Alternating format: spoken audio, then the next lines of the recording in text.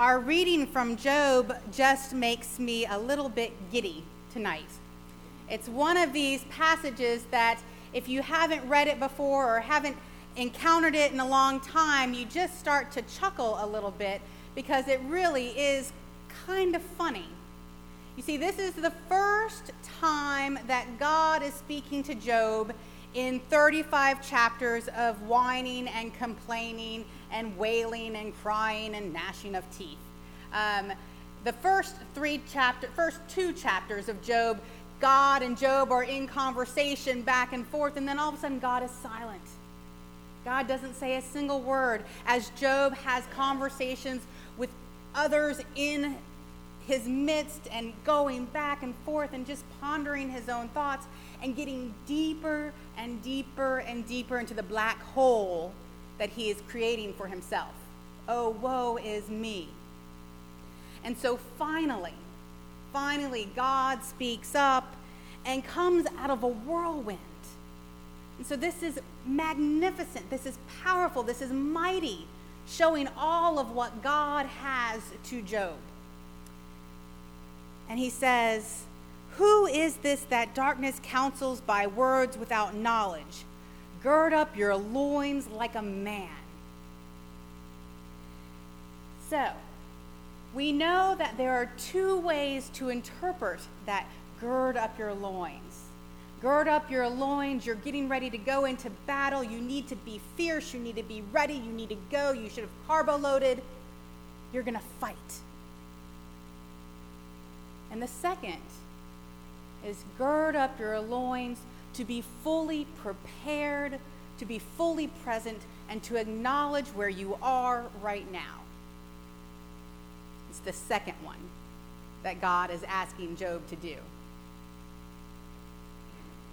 God begins a series of questions, and as Elizabeth was reading it for us tonight, I almost kind of felt like I heard my mom in her voice saying, "Now, do you know how all of this happened? Can you give me the answers to all these questions? Remember, I gave birth to you, and I know all this stuff." That's what I kind of felt like I heard from God.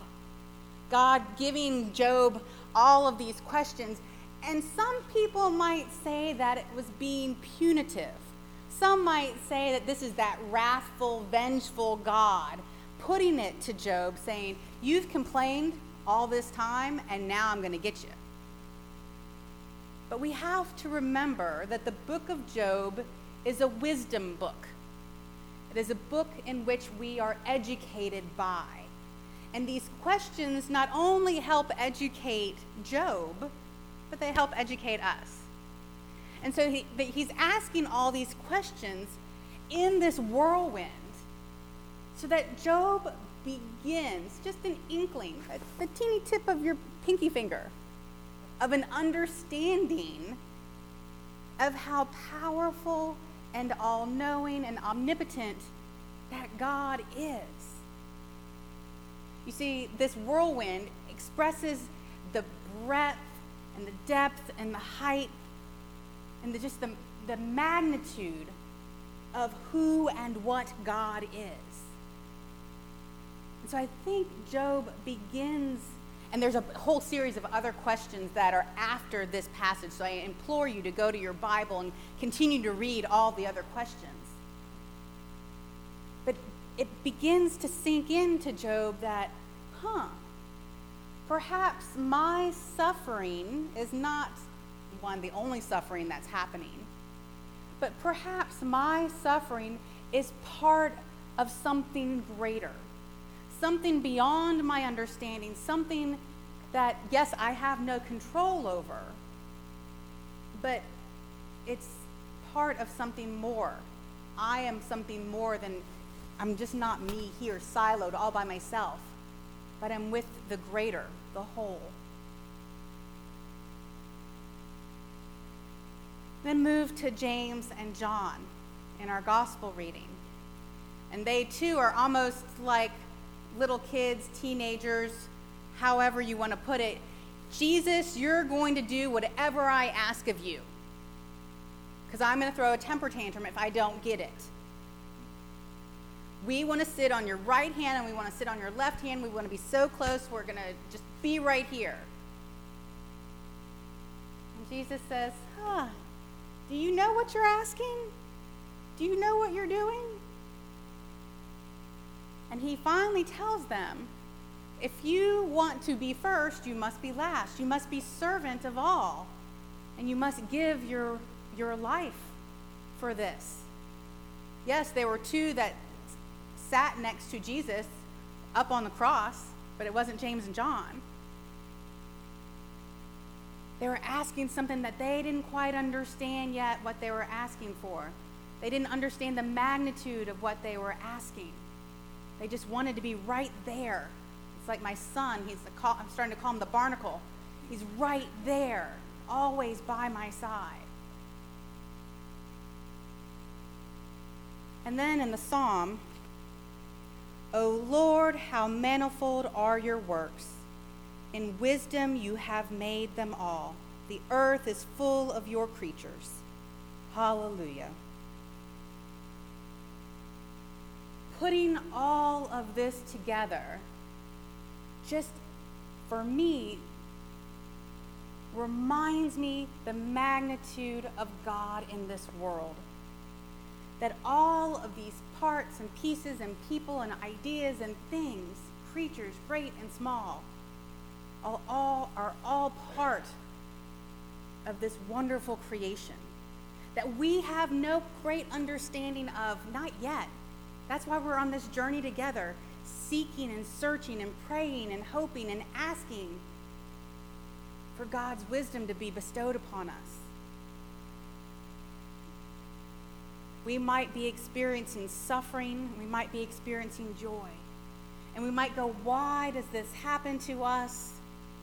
Either way, why are we so lucky to experience this joy and happiness and love in our life? And why are we tasked with understanding the suffering and experiencing it? Do I believe God intends for us to experience pain? No. I believe God holds us and walks with us through that pain. That pain happens because we are human.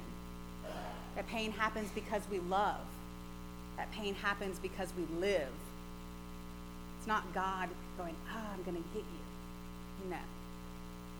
So that we have greater wisdom and understanding of our faith in this life and God's journey for us.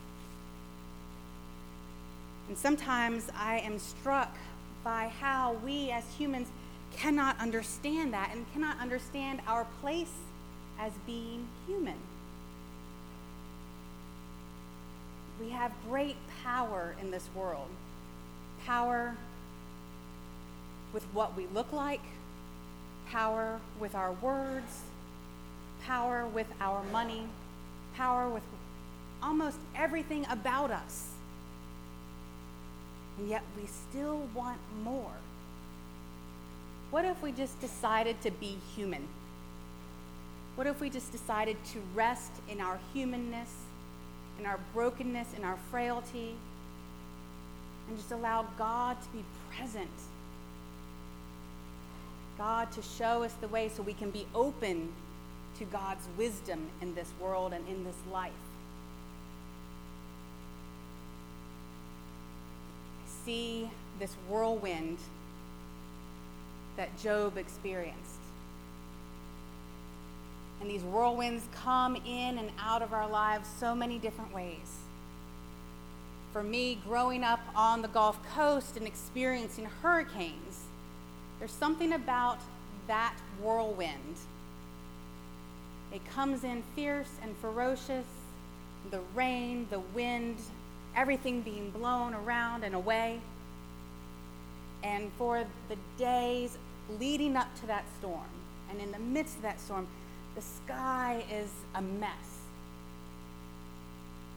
But as soon as it passes, and if you've ever experienced it, you know what I'm talking about. Hurricane sky, post-hurricane sky, is the most beautiful. It's crystal blue. There's a freshness about the air. there's a coolness, there's a breeze. And it's as if God has cleansed that space, rid it of all of the darkness and the hurt and the pain, but unfortunately there's still darkness and hurt and pain left after that whirlwind passes. But I think what we experience is hope. Hope in the midst of all of it. So when you might feel like Job, and you're questioning God and you're not hearing anything back, be on the lookout for that whirlwind. Be open to God's message to you. Be open to God's questions to you and of you. And perhaps don't answer back. Don't try to come up with an answer, but just rest in God's word and let that wisdom and love surround you, support you, and uplift you. And if we can get that much of it, then we're on the right track. Amen.